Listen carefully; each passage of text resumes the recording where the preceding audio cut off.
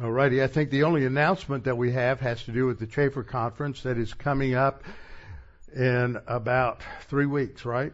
I think that's what it is. Today's the 14th, so the 28th. Yep, 3 weeks from now we'll be in the middle of the Chafer Conference. So that's going to be good, and all of y'all who are interested in understanding a few things about the Bible, a lot of backgrounds for the Old Testament, this is going to be very, very informative. And I know that there are some people who are going to say, well, you know, some of these topics just don't seem like they are all that relevant to me, or that I'm going to learn all that much, and it may be over my head. Well, let me tell you, about 80% of what's going on in the daytime is relatively new information that's been discovered and made available within the last 30 years. And none of us had any of this in seminary, and I've had to go through this material like 5 times because it's all new material. That's how you learn things. You don't learn things by seeing it one time and hearing it, not unless you just want pablum. So this is, but I'll be referring to these things quite a bit. So if you want to have an understanding of what I'm going to be referring to, you need to be there. All right. So, how shall a young man cleanse his way? By taking heed thereto according to thy word. Thy word have I hid in my heart, that I might not sin against thee. Thy word is a lamp unto my feet, and a light unto my path. Jesus prayed to the Father, sanctify them in truth. Thy word is truth. For the grass withers, and the flower fades, but the word of our God shall stand forever. Before we get started, we'll have a few moments of silent prayer so we can make sure that we're in right relationship with the Lord. And that means that we need to admit or acknowledge our sin to Him in the privacy of silent prayer. And then instantly we know and we have the confidence that we are cleansed from all those sins, and God has separated them from us as far as the east is from the west, and He will bring them to mind no more. So let's bow our heads together and go to the throne of grace.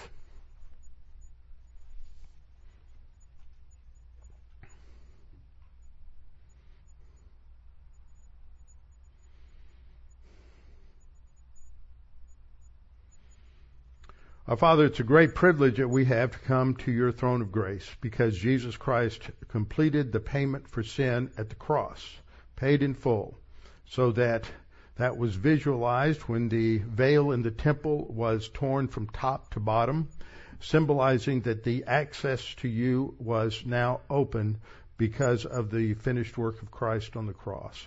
Father, we pray for many people that we know, pastors that we know as they get older, aging problems, illnesses, disease. Father, we pray for them. We pray that you would strengthen them.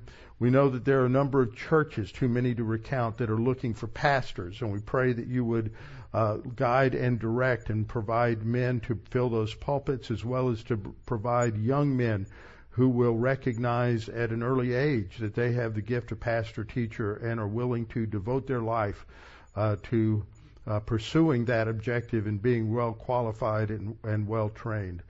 And Father, we pray for us that we might continue to run the race with endurance, and that we may keep our eyes focused upon Jesus, knowing that every decision we make is ultimately a test of faith, a test of whether we're going to choose divine viewpoint or human viewpoint, life or death. And Father, we pray that you would challenge us with all of these things as we study tonight. We pray in Christ's name, amen. Well, tonight we come to the last chapter in the saga of Samson. And this last chapter is rather long. And it covers from... it has 2 episodes in it. It covers 31 verses.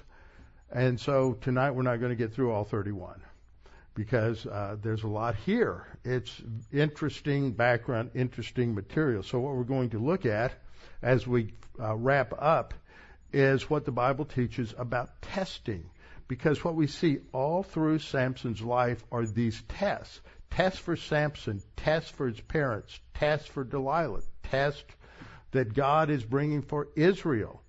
And of course, they've all failed. And we have tests. We need to understand the purpose and role of divine testing, so we'll look at that, and we'll just basically get through about the first 4 verses, but that sets the stage for what happens in the rest of the chapter. So what we have seen is these previous 5 judgeships, 5 individuals who God raised up as a judge, which is more of a combination military leader, civil leader, than what we think of as someone who is in the courtroom. They had some decision making to make. And the last one that we see is Samson, and it's a decline. We go from the best of the lot, about whom nothing bad is said, to the last, about whom nothing good is said. And Samson is disobedient. He's rebellious towards his parents. He does not have respect for his parents. He is led by his lust of the sin nature and the lust of the eyes, and he totally ignores God. He ignores the vow that he has made as a Nazarene, and a Nazarite, and he is a womanizer. And there's not just anything really outstanding that you can see until we get right to the end, I think. So we will look at that. Now, we are to be reminded that after the birth narrative of Samson in chapter 13, verses 1 through 24, then we're told this is really the introductory verse to the rest of his life. It's unfortunate they made the chapter division after this verse when it should be the first verse of the next chapter. And the Spirit of the Lord began to move upon him at Mahanadan between Zorah and Eshtaol. That's his home area, so that's where he starts. But what we're going to find out tonight is he's about 40 to 45 miles from where home base is. And I think this comes as a result of what happens in verse 20 of chapter 15. That brackets the his initial function as a judge. He's not an individual military leader. He is more of a bull in a china closet who stirs up trouble between the Jews, the Israelites, and the Philistines, so that the Israelites won't be able to assimilate into the pagan culture of the Philistines. And last time when we came to the end of chapter 15, the concluding verse says, "So he judged Israel 20 years in the days of the Philistines," and we expect this is the end. Okay, and then we're going to have a closing statement and go to the next episode. But that's not what happens. What happens after we come through this is that we are going to start another episode which is centered not up in the area of where he lived, but it's about 40 to 45 miles away in Gaza. This is the same town that gives the Gaza Strip its name, which is an area that is now just probably one of the worst places on earth to live. So he's down in Gaza. So what's he doing down there? And it seems to me, the text doesn't say, but it allows for it, that what has happened between these opening events in his life that we studied in chapters 14 and 15, that some time goes by. That all happens within the first year or so of his judgeship. We're not told about anything that happens between then and chapter 16, which is the closing events of his judgeship. And in between, you have around 18 plus years of him continuing in the same vein, and he seems to have not gained any control over his lust patterns. There's no spiritual maturity. He is still as self-absorbed as he always was, and he is really a picture of the ongoing rebellion in Israel. He's a representative of Israel. He is, as an individual, a type of Israel that just does everything's right in their own eyes. And remember, when we were looking at chapter 14, and he describes the fact that he's seen this woman that has stirred up his lust patterns, and he says at the end of verse 3 to his father, "Get her for me, for she pleases me well, which is in the New King James a really unfortunate translation, because the verb that is there is the same verb that is used in those two verses that describe the theme of this book, that there was no God in Israel, everyone did what was right in their own eyes. And the verb there is the same verb. That what he is saying to his father is, she is right in my eyes. And by not translating it that way, in the English, you really lose the connection that the writer is making, that he is a picture of Israel. He is an individual who is just completely self-absorbed, and he has his own ultimate authority. And so we see that this idea of moral relativism, the idea of rejecting God, it's not something new to our generation. It's not something new to postmodernism. It's not something new even to the church age, but man has really been this way ever since Adam and Eve. That in the garden, Eve looked at the fruit and she saw. See, there's that verb to see. It's her eyes. She saw that it was good. And so she ate it. That the lust of the eyes has been a problem ever since. What's interesting about this, in terms of applying this to help us understand a little bit about how we as a Western civilization culture got to this point of internalizing knowledge to where we become the ultimate authority in knowledge. I've been teaching on Monday nights in History of Doctrine, and we started off with the subject of authority. How did the church understand the authority of Scripture through the different eras of church history? And when you come to the Enlightenment, what's really philosophically, ideologically kicked off the Enlightenment was the philosophical work of a Jesuit priest who was a mathematician, a geometrist by the name of René Descartes. And he is trying to find a solid base upon which to ground knowledge. Now you may say, well, what does this have to do with what we're studying? It has a lot, because the words for knowledge and for seeing and understanding I've got a chart on this. It runs all the way through this episode. It's really an emphasis that God is making on their faulty basis for knowledge.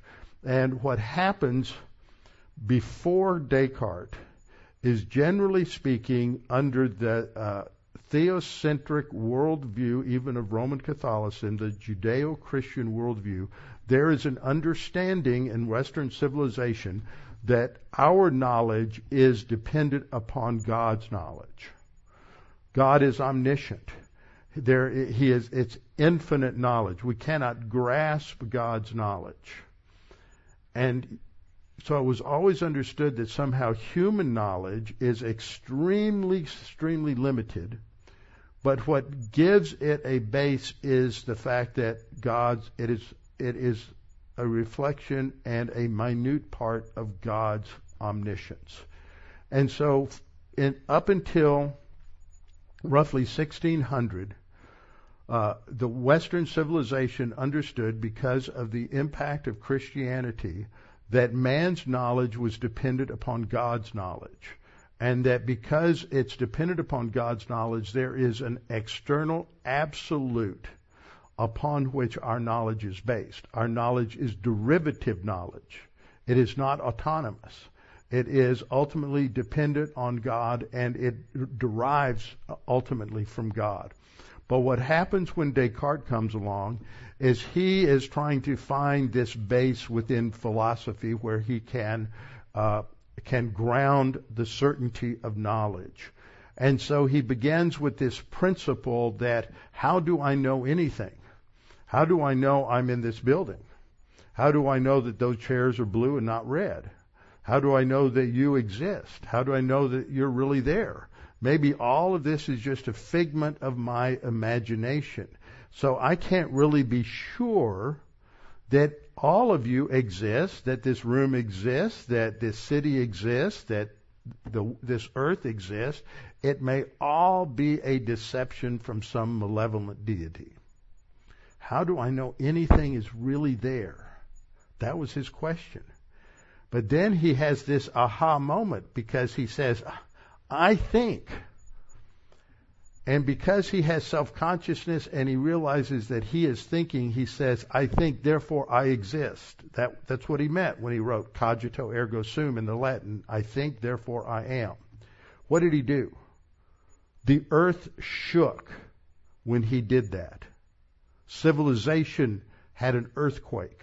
Why? Because he said that knowledge now starts with inside my brain.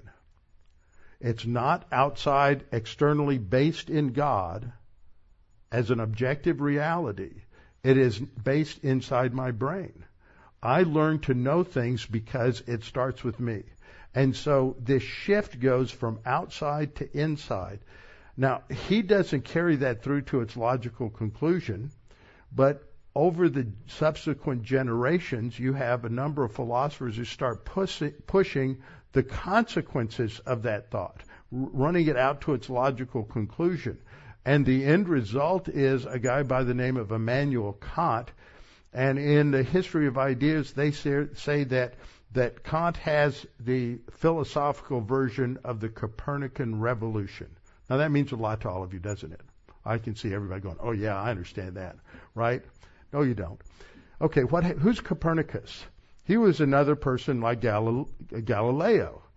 But through his use of astronomy, he was able to demonstrate that the Earth was not the center of the solar system. That was the view because of the influence of Aristotelian physics. And that was just based on philosophy. It wasn't based on empiricism or any facts, but it was all built, and it was just a castle built in the air that didn't stand. And so everybody had come to believe that the Earth is the center of the universe, and everything, the whole solar system, the moon, the sun, everything revolves around the Earth. But Galileo and then Copernicus came along. Copernicus said, no, the Earth is not the center of the universe. The sun is the Earth is not the center of the solar system. The sun is the center of the solar system.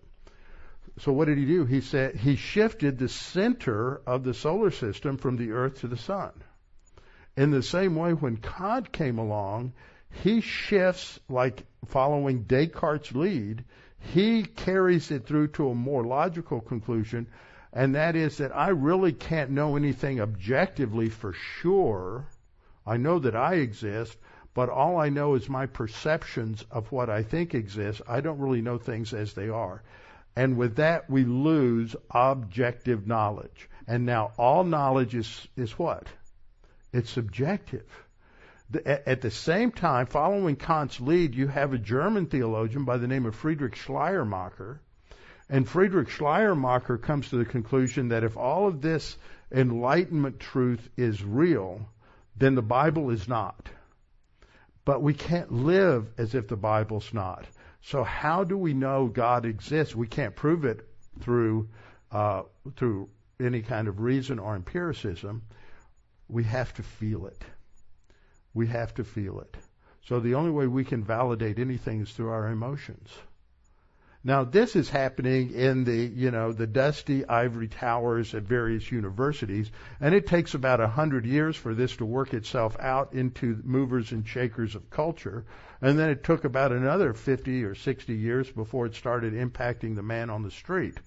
But that's where we are today, is the average person on the street is influenced by Kierkegaard and Schleiermacher. They never heard of them. You never heard of them unless you're sitting in on my class on Monday night. But what does that tell you? That the average guy on the street thinks that he determines truth. And he determines it with his emotions and with his feeling. Well, that's really nothing new under the sun, because guess what Samson did?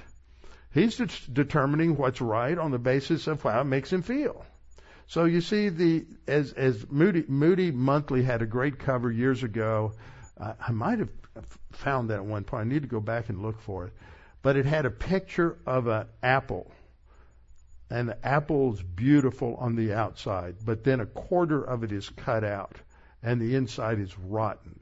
And the heading was, New Age, Old Lie. See, Satan just reinvents his old lie over and over again, which is that God doesn't determine right and wrong. God doesn't determine what's right. You determine it. It's all inside you, and it's whatever makes you feel good. And that's where we are as a culture. So what we saw is that even in the context of the paganism of the ancient world, you still have this moral relativism. So the Spirit of the Lord is stirring up Samson to be the troublemaker. And so the Spirit of the Lord moves him, and this is a map. Keep this in your thinking. Over here, the blue on the left is the Mediterranean Sea.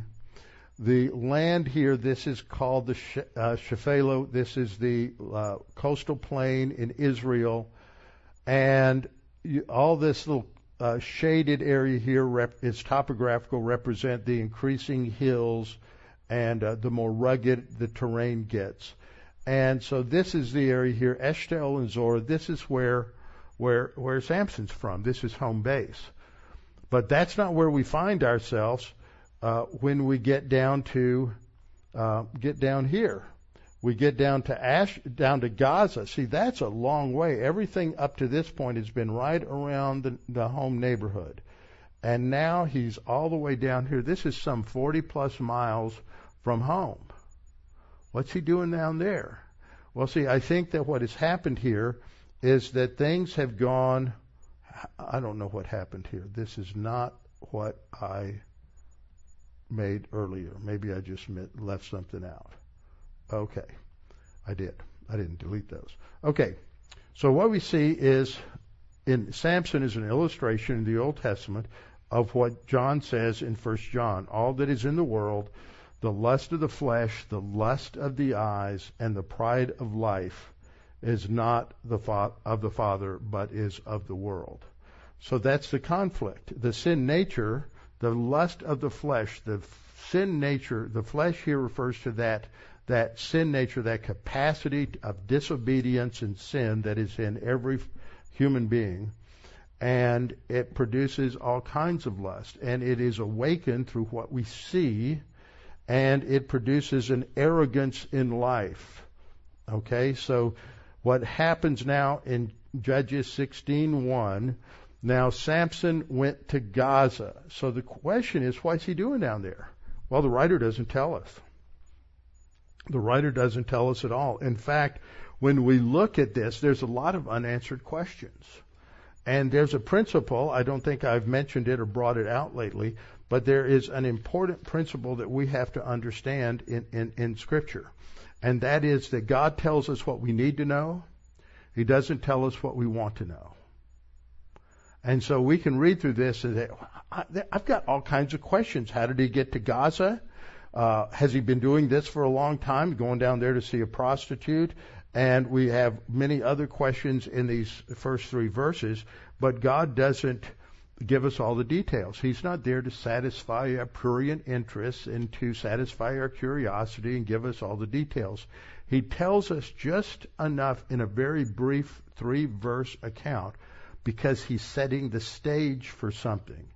The first part, there are 2 divisions to chapter 16, and they are the first 3 verses, which is Samson's adventure with the gate in Gaza. And then from 4 to 31, the focus is on the episode with Delilah, which ends up in Gaza. Okay, so what do these two parts of this chapter have in common? Gaza. That was not a trick question. Okay, we don't have to make it real difficult. So that's what happens. The central figure is Samson. The place that this happens is in Gaza, which is all the way down along the coast. And the other key person who's nameless is the prostitute. Now that's interesting because up until we get down to verse 6, no woman in the Samson narrative is named. Why is that? The author is showing us that women had become irrelevant in a pagan culture, that they weren't valued as they should have been, and they were abused. Now, what we have, if you don't have any teaching from the Word of God, where you understand that God created man and woman equally in God's image, and that they are ontologically equal to one another, and that the authority difference, the leadership roles that God assigns have nothing to do with the integrity of the individual in the sense of being truly human and truly equal with one another. Think about the Trinity. In the Trinity, you have God the Father, God the Son, and God the Holy Spirit. Are they equal to one another? Absolutely equal to one another. Are they subordinate? The Son is subordinate to the Father, and the Holy Spirit is subordinate to the Son and the Father. So if you come along as a feminist and you say subordination means you're not equal, what have you done? You've committed blasphemy against the Trinity. You have demonstrated and made it clear that you're really attacking the Christian view of God, because only in with a triune God do you have absolute equality between the three members of the Godhead, but you also have subordination that does not mean inequality. But what happens in paganism, because of their philosophical rejection of a triune God as a starting point, they always end up with nothing but a straight line. The male is not only the head of the woman, but he is superior to the woman. That's not biblical. So what happens is you get feminism always reacts against, the Bible's just full of all that patriarchy. And they never go a step further to see that the Bible has two levels of patriarchy. They have a God-ordained patriarchy where the male and the female are equal, but there is a difference in responsibilities. There's different roles. Different roles does not mean that they are less equal. You look at any sports team. You have players that have different roles, and a quarterback cannot do what a center does or what a guard does. But the guard can't do what the quarterback can do. They have different roles, but they're both equal and vital to the team. And that's that's depicted, or that's a reflection of the Trinity. Three totally equal persons with different roles. And different roles does not mean they're less equal or less important.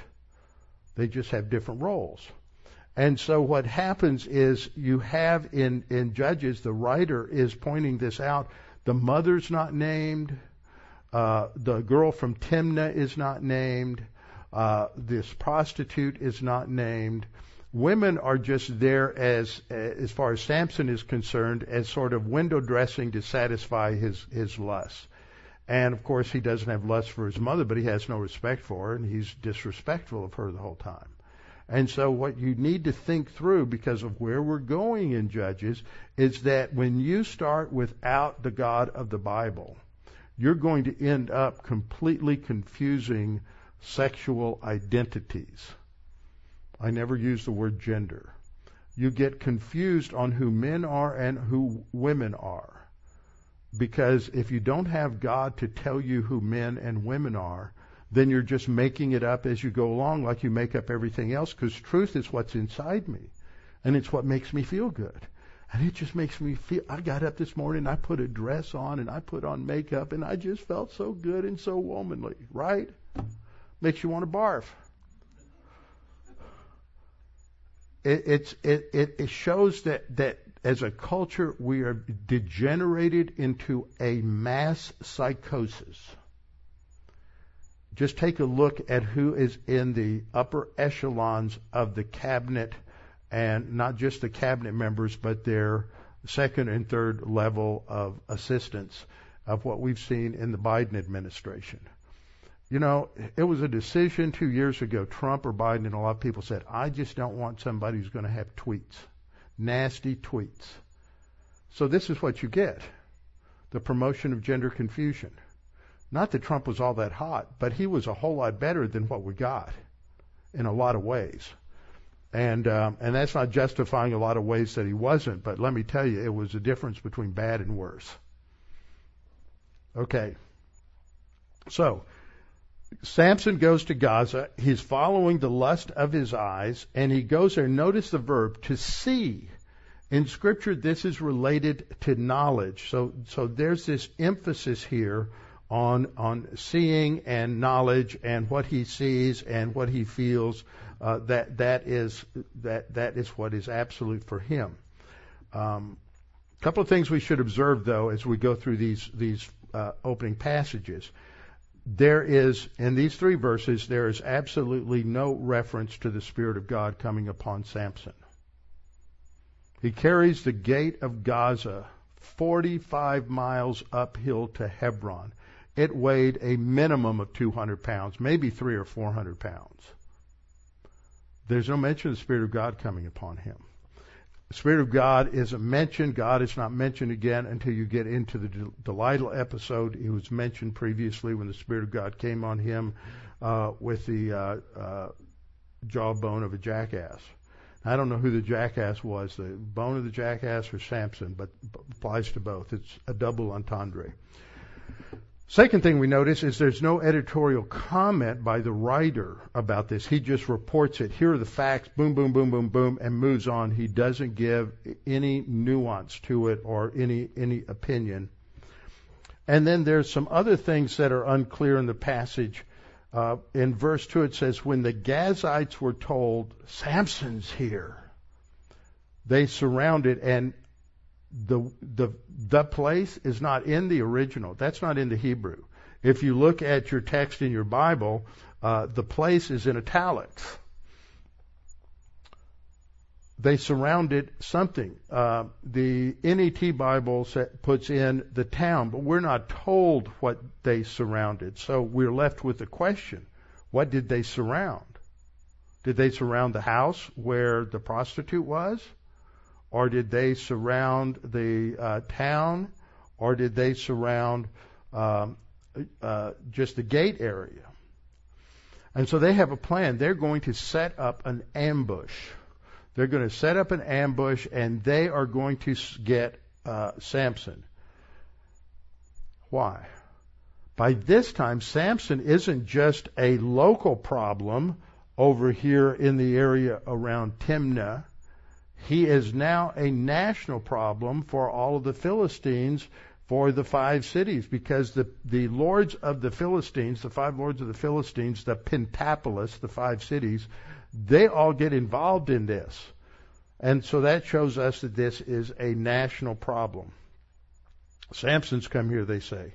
So they're going to lay in wait, they're going to set up an ambush, and they say they're going to be quiet. And in the morning, we'll kill him. We'll murder him, probably is how it should be translated. Okay, so that's the situation. Now, the next verse comes along and introduces us to this concept of the gate of the city. Okay?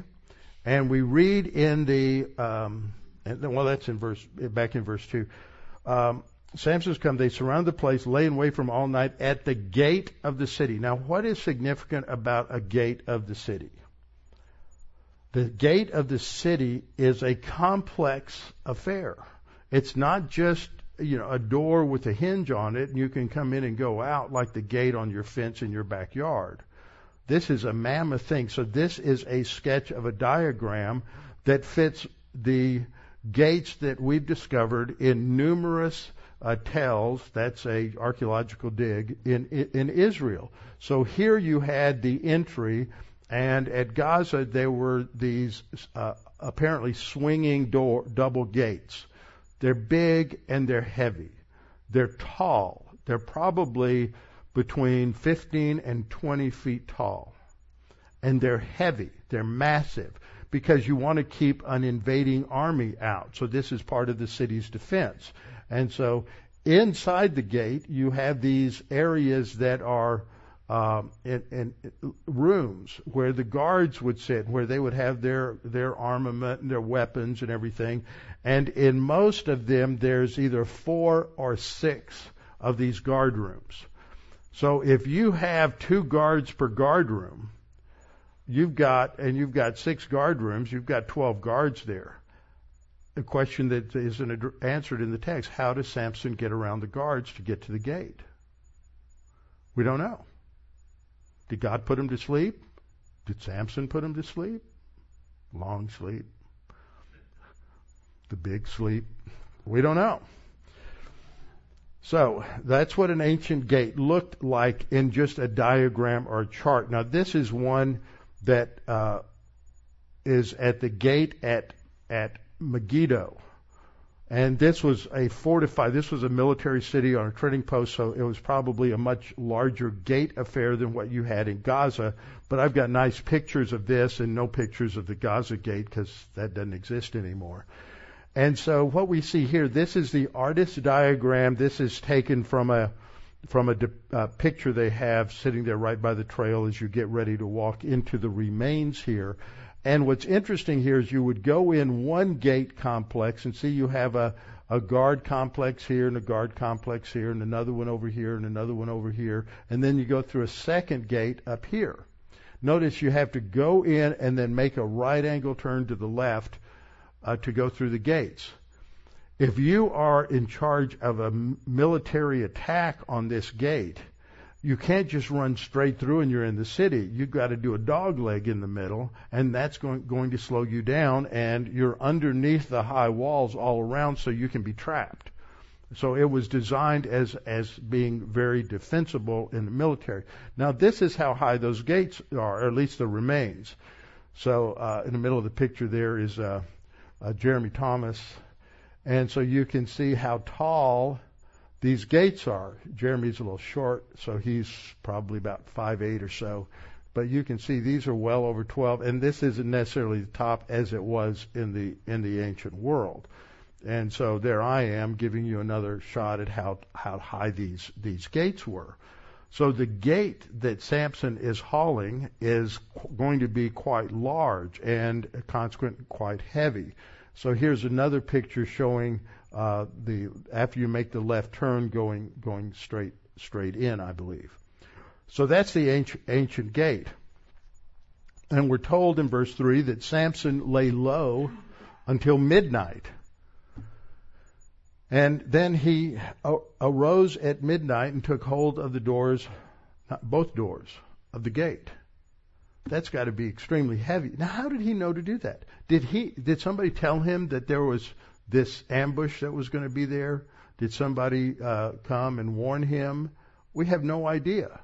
Did God tell him? It doesn't say. God's not mentioned. We don't know how he knew that a trap and an ambush was set for him. So he lays low till midnight. Then he arose, took hold of the doors of the gate of the city, and the 2 gate posts, pulled them up, bar and all, and put them on his shoulders without help. He didn't have somebody up on the wall saying, okay, let me hoist this up on your back for you. He puts both of them on his back and carries them to the top of the hill that faces Hebron. So he's higher than Hebron. Okay, so what do we see here? We see that, first of all, the gates would have 2 rings that attached them to the posts, and they turned on the pins in those rings.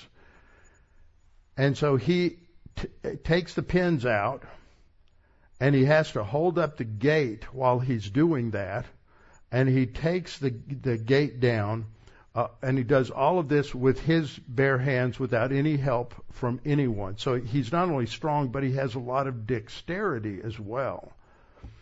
Second, the bar that goes across was thick and heavy, ran across the whole length of the 2 gates.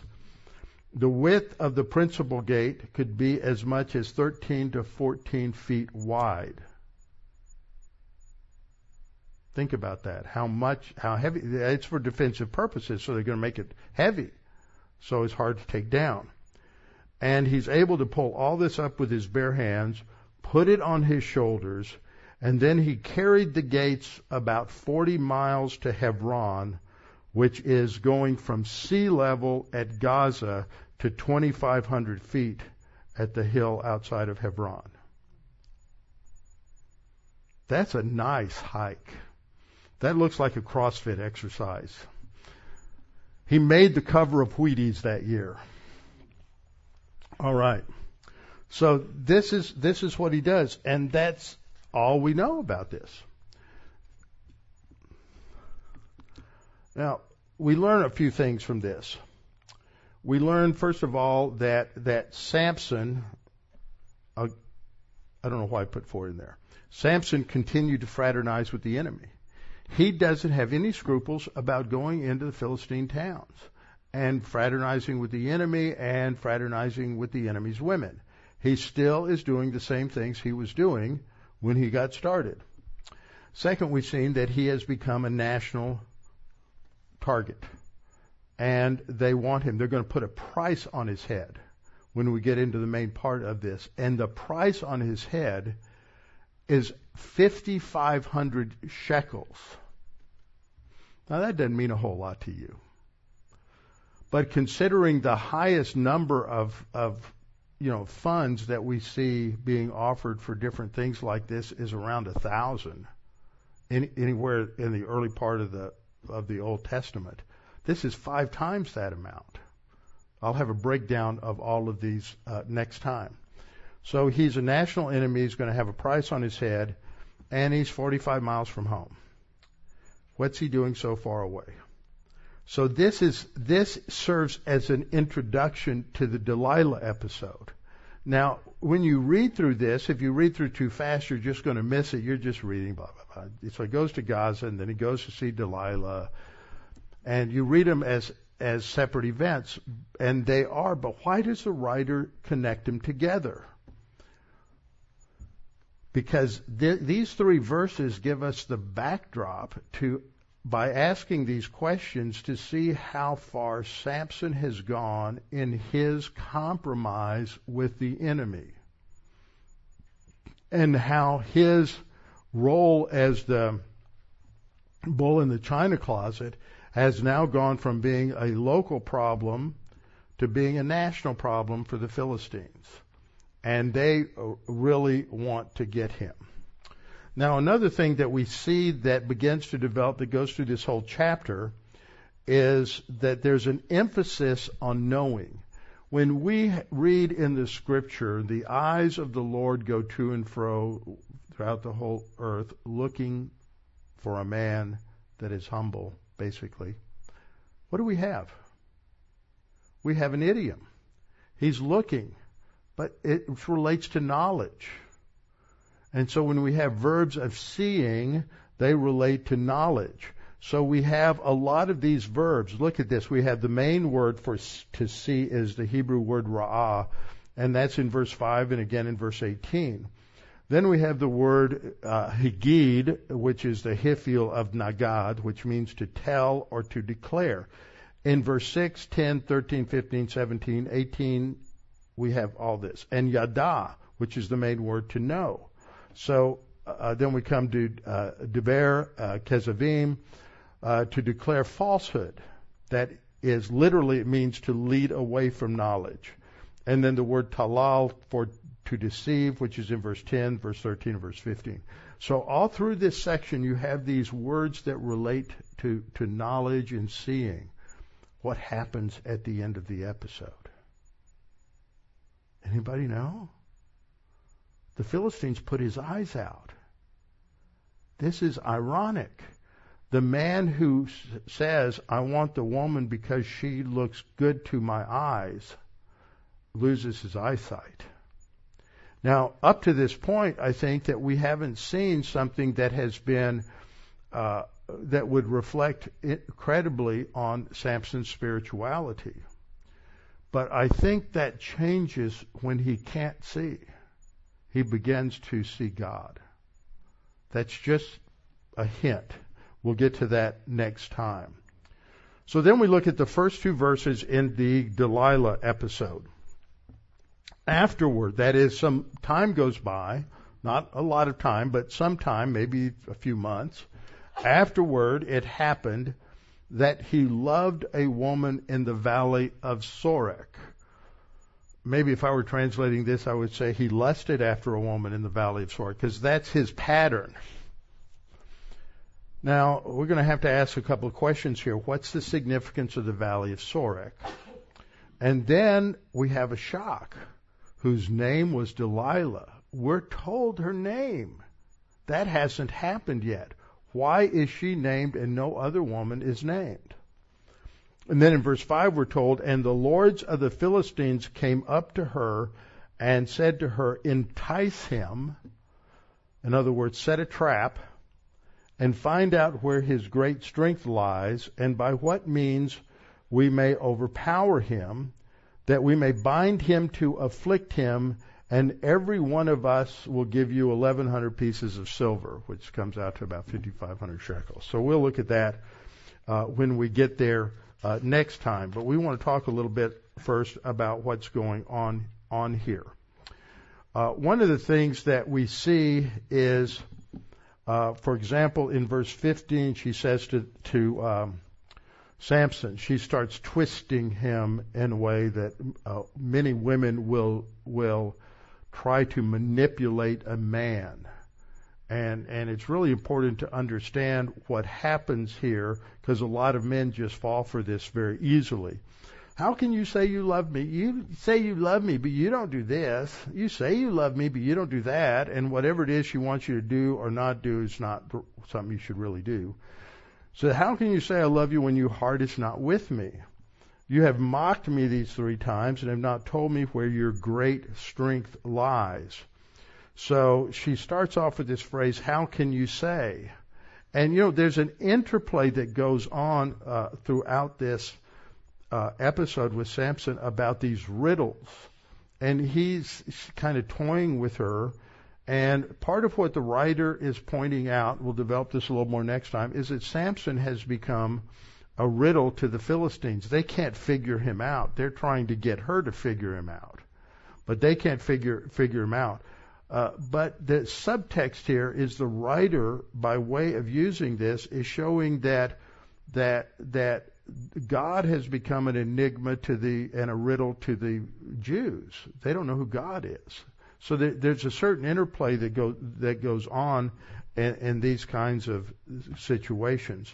So we see here that this woman is from the valley of Sorek. So this is the occasion for what happens in the rest of the chapter, that he loved a woman who is in this valley. Now, what do we know about Sorek? Sorek was the name of a wadi. A wadi is, in American English, an intermittent stream. That means it's mostly dry, but when it rains, it floods. And then it'll dry out again. So it runs from the hill country of Judah down to the Mediterranean coast. So let me go back where we can see a map. There's a map. Okay, so it's one of these wadis that's running down this way. Okay, we don't know which one it was, but it may be even this one down here, which is the Wadi Shachma, and it runs down to the coast, and which shows us that Samson is looking eastward, not westward. See, where did he carry the gate? He carried the gate to Hebron. That's way over here. He's looking westward toward Judah. He's in Judah up at Hebron. He's looking toward his people. So the writer is kind of indicating, well, is he going to turn his focus on his people? No, he doesn't. He turns his focus in the opposite direction. And so his sights are set on the Philistines. He's always attracted to them, not on his own people. So everything he looks to for significance is to the west. And so it's down that valley that we see Samson looking. He's not up here in Zorah focusing on his hometown. He's looking over into the Philistine community. Then we have the name Delilah.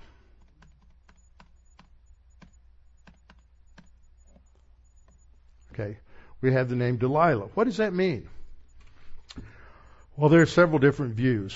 Etymologically, the most likely explanation is it's related as a cognate to an Arabic word, dala, which means to flirt. So some suggest that it is a title that indicates her flirtatious nature. And so this would indicate some allusion to the fact that Samson is going to be vulnerable to her flirtations. But there's another word that meaning to this word is I think is probably maybe more on target. We can't be sure, but that its root has the idea of a devotee, someone who is a servant of a god, who's devoted to a god. And in this case, it would show that her name could be linked to the fertility goddess Ishtar. And so this might suggest that she is a temple prostitute. And so that she's someone that the Philistine leaders would go to try to seduce Samson. So what this does is it brings up the fact that this is going to be a test for Delilah as well as a test for Samson.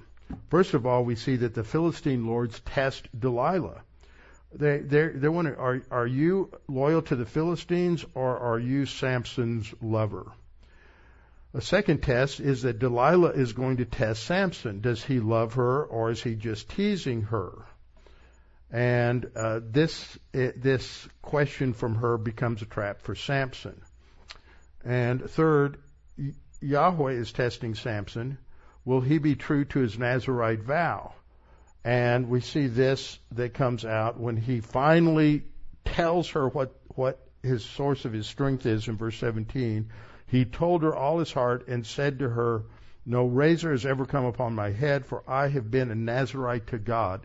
That's the first mention of God, but it's not Yahweh, it's Elohim. From my mother's womb, if I'm shaven, then my strength will leave me and I shall become weak or like any other man. So there is a test there for Samson's loyalty to God. A fourth test is that Yahweh is going to test Dagon in verses 23 to 30. Can Dagon really protect his people? A fifth test is Samson tests God. Will God intervene at the end to defend Samson at the end of his life? So almost every speech that we find in this is a test of some sort. So we need to ask the question, well, what does the Bible teach about testing? This affects all of us. It wasn't just Samson. Every decision we make in life, just about. Now, if you're going to get up in the morning and say, well, am I going to wear blue or brown? That's not the kind of test we're talking about. But certain decisions, especially if they involve some sort of ethical behavior, are a test. Are we going to do it God's way or man's way? And 1 Corinthians, there are two passages that are foundational to understanding testing, and they're in 1 Corinthians 10, 1 to 13, and in James 1, 2 through 4. Let's just go to the end verse in 1 Corinthians, and then we'll know where we're headed when we go back to verse 1. No temptation, and that should be read as no testing. See, you have these two words that show up. Temptation here, and in the second to last line, translates the noun perasmos, which can be translated temptation or test. A temptation is something that entices us and draws us, and we think of that negatively as a temptation to sin. But it's a test. You're going to start your diet today? Well, are you going to have that donut for breakfast or not? That's a test. Are you going to stick to it at least for the first 30 minutes that you're awake? And that's the idea. No testing, no temptation, no test has overtaken you except such as is. And it doesn't use the phrase common to man. We could say that is humanly. That is, and it has that idea that it is characteristic of humanity. But God is faithful. See, that God is faithful even in the testing and won't allow you to be tested beyond what you are able. Now, a lot of people read that and they think, I just carry so much. God must really think I'm capable of a lot. Well, that's just an arrogant interpretation, not what it means at all. The ability comes from A, God the Holy Spirit, and B, the Word of God. God has given us through the Holy Spirit and the Word of God the ability to handle anything. That's what that means. So it's not like, God must think I'm a mature Christian to be able to handle all this. No, get out of your arrogance trap. He will not allow us to be tempted beyond our ability because His grace is sufficient for us. 2 Corinthians chapter 12. But with the temptation will also make the way to escape, not so you can get away from it, but that you can endure it. See, there's no escape hatch here, other than that you can handle it. It's 10 spiritual skills, so that you can handle it and sail right through it with peace, stability, and joy. So what's the context for this? Well, let's back it up to verse 1. The first test, all these tests have to do with the Exodus generation, the Exodus and the Exodus generation. And the first has to do with getting across the Red Sea. And that's stated in verse 1, where Paul writes, "Moreover, brethren, I do not want you to be unaware that all our fathers," and by that he's referring to the Jewish progenitors at the time of the Exodus, "all our fathers were under the cloud and passed through the sea." The cloud refers to the pillar cloud that symbolized the divine presence that led them through out to the Red Sea and then across. And so it is divine guidance. They were all under the cloud and they all passed through the sea. The test is that they've got the Egyptian army right behind them that wants to annihilate them, and they've got their backs up against the Red Sea. But Moses had faith, obeyed God, touched the water with his staff, and the water separated and the ground dried out instantly. Second thing, the test we see comes in verse 2. The end of verse 1 is that they all passed through the Red Sea, and then they were all baptized. That is identified into Moses, his faith, identified with Moses by means of the cloud and by means of the sea. This is a dry baptism. The only ones who got wet were in the Egyptian army. Okay, then we see that the next test was a test of hunger. And they were fed with the miraculous manna, according to Exodus chapter 16, verses 4 and 5. This is verse 3. They all ate the same spiritual food. Then the next test came with water. You're out in the desert and there's no water. You got to trust God to provide your water. See, God's grace is always sufficient. He provided food and He provided water. Now, He didn't provide the food that was in the hottest restaurant in town, and He didn't find the greatest bottled water that everybody is going after and buying their smart water with all their foolish money. So you have all drank the same spiritual drink. And that it was another test. So God's grace is sufficient in providing for them. And we're told that there's something significant about the water. It was the water that God provided. They drank of the spiritual rock that followed them, and that rock was Christ. Okay, so that defines the type for us from the Old Testament. So they drank the miraculous water. That was Exodus 17:6. And then we're told in verse 5 that they all did a great job, passed the test. Is that what we read? No. But with most of them God was not well pleased, for their bodies were scattered in the wilderness. That's a little more than just not being well pleased. They were brought under divine discipline, and they never saw the promised land. Now, we're told in verse 6 then, now these things became our examples. Guess what? That's repeated again in verse 11. That happened so that you'd pay a lot of attention, read those stories over and over again, and learn from those examples. These things became our examples to the intent that we should not lust after evil things as they also lusted. Now, how did that manifest itself? Verse 7. It manifests itself as sexual immorality in Exodus. Verse 8 says, nor let us commit sexual immorality. I skipped verse 7. As it is written, the people sat down to eat and to drink and rose up to play, which is an euphemism for sexual activity.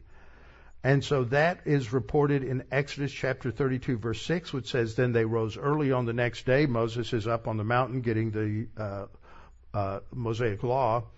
They got up early the next day, offered burnt offerings to the golden calf, and brought peace offerings, and the people sat down to eat and drink and rose up to play. They had an orgy at the foot of Mount Sinai that just went on for days. And the result is that there's divine discipline. Verse 8 says, nor let us commit sexual immorality as some of them did, and in one day 23,000 fell. That's a separate event that shows up in Numbers 25, 1 and 2. This was the result of the false prophet Balaam, who told the king of the Moabites, if you really want to get them to compromise, send all the temple prostitutes into their army, and they will seduce all those men, and they'll just fall apart. And so then there was Phinehas, who was the high priest, and he called for the Levites to stand with him, and that day he slaughtered 23,000 of his fellow Israelites because they had compromised with these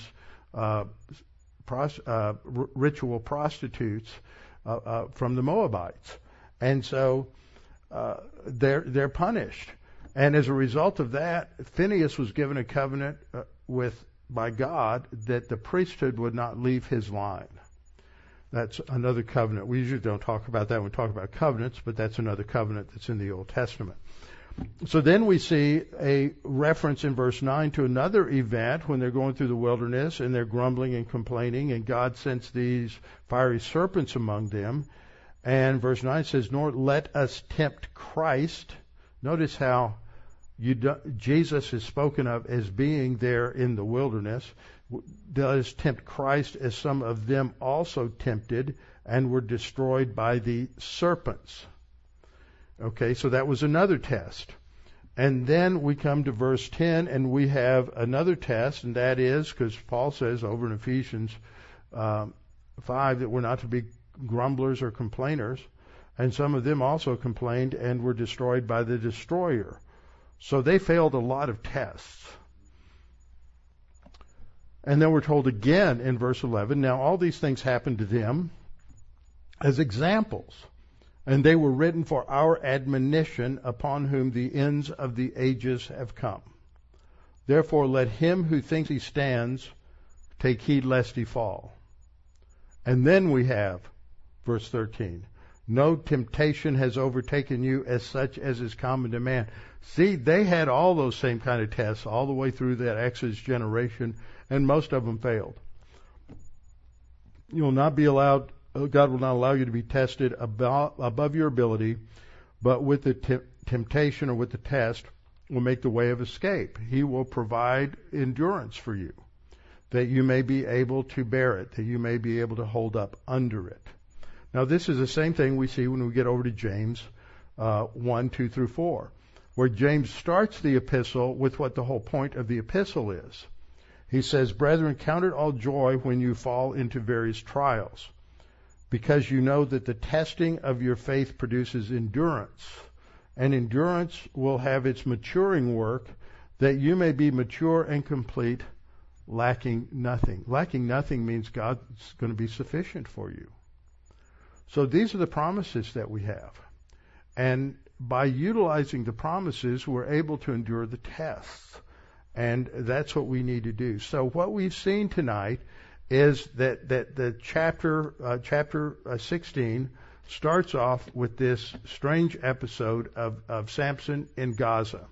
But it's to sort of connect the dots between chapter 15 and chapter 16, as Samson is now some 18, 19 years older and still the lusty man that he was when he was younger, still not giving credit to God, still not focusing on the Lord, and he's going down to Gaza, a long way from home where he shouldn't be, and instead of causing trouble for the Philistines, he's going down there to see a prostitute. And then he somehow hears that there's going to be an ambush, and he goes out and he just rips the gates off of their hinges and carries the gates all the way to Hebron. And then he just goes back, and then he apparently somewhere in there, his eyes land on Delilah, and the lust of the eyes comes into play. And so that sets the stage. But what we see is a man who, just like Israel, test after test after test, failure after failure after failure. But God's grace is sufficient for him, but he's not relying upon it. But we have God's grace, and we can rely upon it if we will. And that's what these promises from 1 Corinthians 10:13 and James 1:2-4 are all about. Is we need to trust in the Lord and do what Scripture says to do, and God will uphold us and strengthen us in the midst of whatever tests, temptations that we are enduring. But we have to look to Him. Doesn't mean it's easy. It's not magic. But it is the way in which God has designed to mature us so that we can grow and be more able to serve Him. Father, thank you for this time to look at these events in Samson's life, relate them to our own culture, relate them to our own thinking, and individually as we face and deal with a culture that is just given itself over to complete self-absorption, to being completely divorced from reality. And we have to be honest that too often we are impacted by that culture. It affects the way we think, and we need to learn to turn from it and not be like Samson and the Israelites, assimilating to the easy path with the pagans around us, but standing firm on your word and on your truth. We pray that that might be true for us. We pray in Christ's name. Amen.